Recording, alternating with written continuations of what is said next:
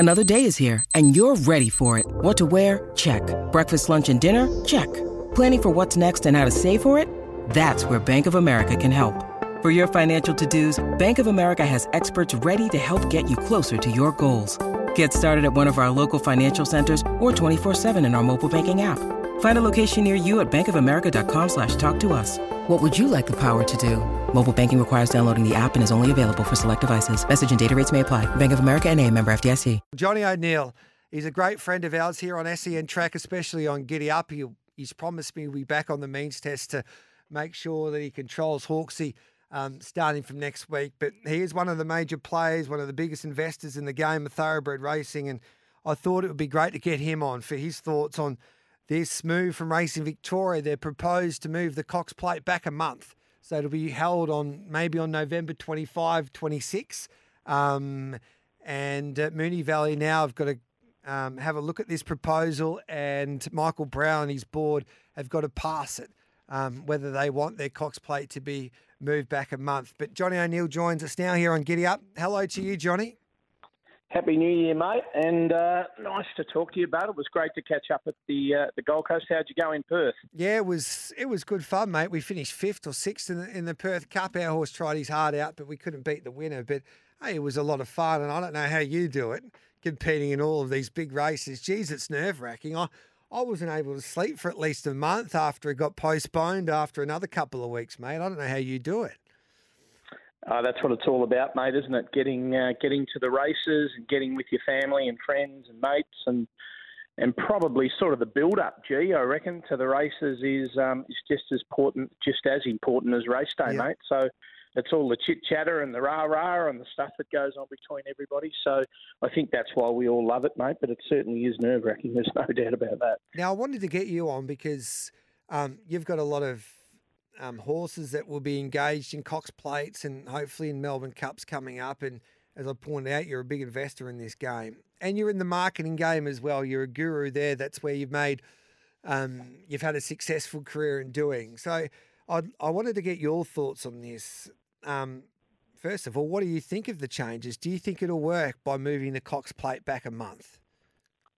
Well, I think having Christmas in August is probably a little difficult. I think, So look, from my perspective, I know we've spoken about trying to extend the carnivals and looking at different ways to, promote racing and get people to the track and increase wagering and provide better opportunities for owners to get returns and breeders. I think at the end of the day, Jay, and I'm not 100% sure how many people have been involved in these discussions, but I would have thought, the most important thing is that if there is going to be any form of change, and it seems as if the industry is sort of certainly pushing that. We've got Sydney in an aggressive process at the moment trying to promote, other carnival races and opportunities over a traditional Melbourne Spring Carnival period. But I think what needs to happen is we need to get all the trainers involved, and we need to get a lot of the owners involved and a lot of the jockeys involved and the people that, ride and put the show on and look after the horses and put the show on, and just see whether these changes are practical. We can't just change processes and planning for horses because it may suit the wagering process for the clubs. And to be honest, mate, I'm not 100% sure as to the major reasons why they want to do it, Gareth. But what I do know is there's traditional processes in place, and if they are going to be changed, there needs to be a process where everybody buys in.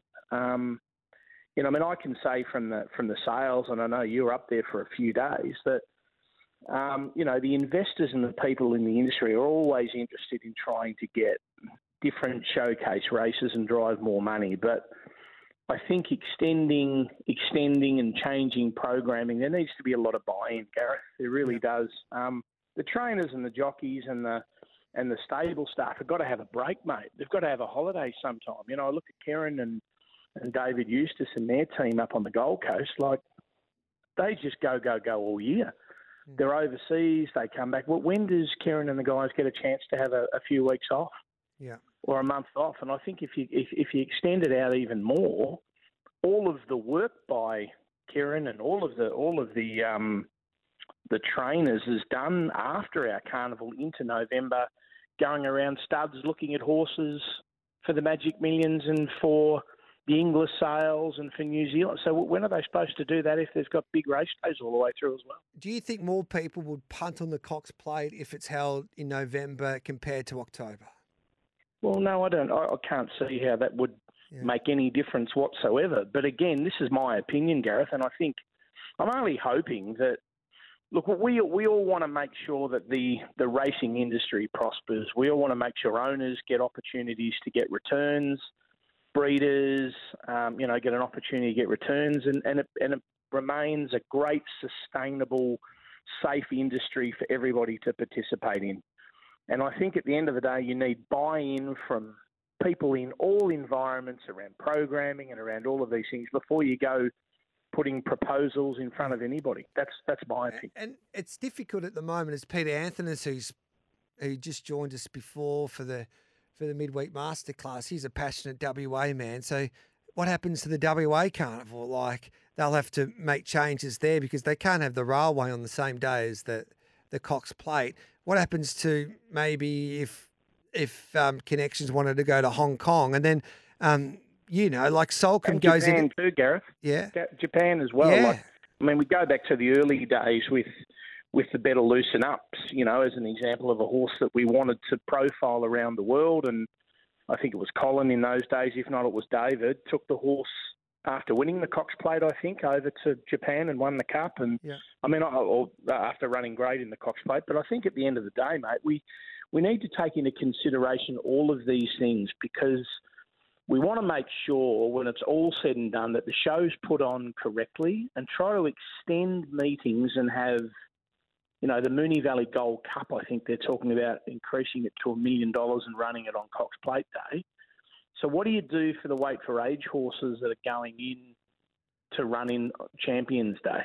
Yeah. If there's no race there, what do you do? What do you run in the Waterford Crystal Mile? Yeah. The Group 2, you're talking about international Group 1 quality weight for age horses. They won't go to that race. Yeah. The Melbourne Cup, like we've had, the last couple of winners have come out of the Cox Plate for the Melbourne Cup and Gold Trip and Your Horse Very Elegant. So, and then what happens then if you want to, say you've paid for an expensive European gallop or if you've got a nice horse, but it sort of nearly rules out the Australian Cup, doesn't it? If you're I think what it basically does, I think so, absolutely. And I think from a Moonee Valley perspective, if they choose to not run the Cox Plate on that day will become irrelevant. That'll be a rest day. Yeah.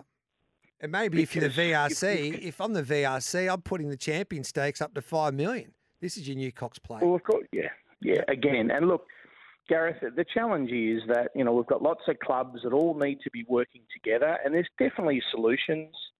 But again, you're better off to be speaking to Hawksy, and we're better off to be getting Kieran involved, and Peter Moody, and and all the leading Trent Busserton, and all the leading trainers, Mick Price, that have been around for a long time, that spend more than half of their week programming horses, buying the right type of horses for different styles of races, and programming to get the best return they possibly can for their owners. And I would hope that they've all been involved in this discussion, but I would imagine they probably haven't been. No, it'll be interesting because it's not just moving the Cox Plate, as you point out. You've got to program other races around it so horses can have lead-up races to the biggest dances, and you've got to work around the Caulfield Cup, Melbourne Cup, Cox Plate, and even Champions Day today. So Champions Day these days. So it will be interesting. Hey, we gave you a lot of credit on the means test yesterday and the review team because Dicko and his team have fallen in love with you. I don't know what you did. You must have showed them around and spent a little bit of time with them, but you did declare VC in September of last year, and he was superb on Saturday at Flemington. Sulcombe, is he far away, and what's he being aimed up at this year? Well, first of all, VC was a beautiful young horse, as you know. Kieran was very upbeat about him. He showed a lot like Coolangatta. He was a real natural, and we pushed as far as we could, and he probably wasn't ready. So a lot of people said, geez, he should have been up at the Magic Millions, but he just wasn't ready to get there. And so Kieran sort of pulled the pin about 3.5 weeks ago and said, look, I really want to focus on a Melbourne, potential Sydney campaign with him. Again, just the patience they showed enabled him to sort of show what he can do, mate. So that was great.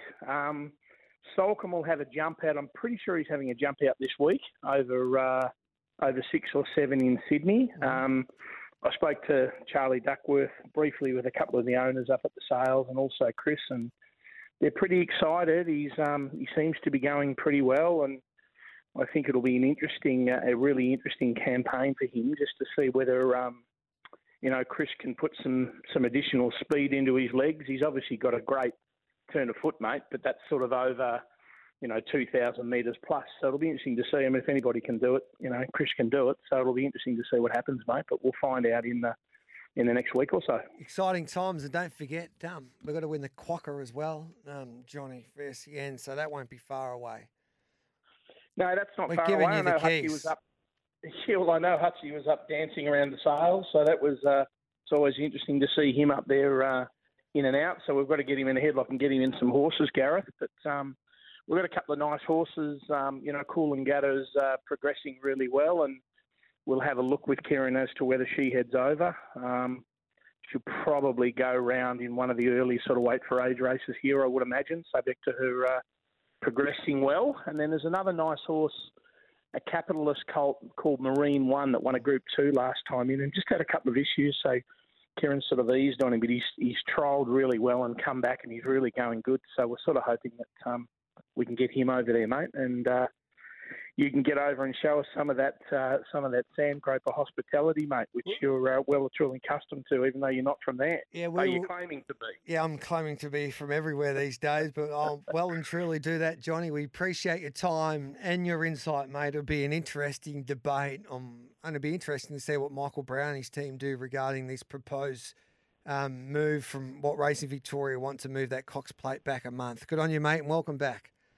Cheers, mate. Speak to you next Monday. There's Bye-bye. Johnny O'Neill, of course, a great friend of ours here on SEN Track, especially Giddy Up. We'll take a break and we'll come back with Hong Kong Corner and tips for Happy Valley with Tommy Wood.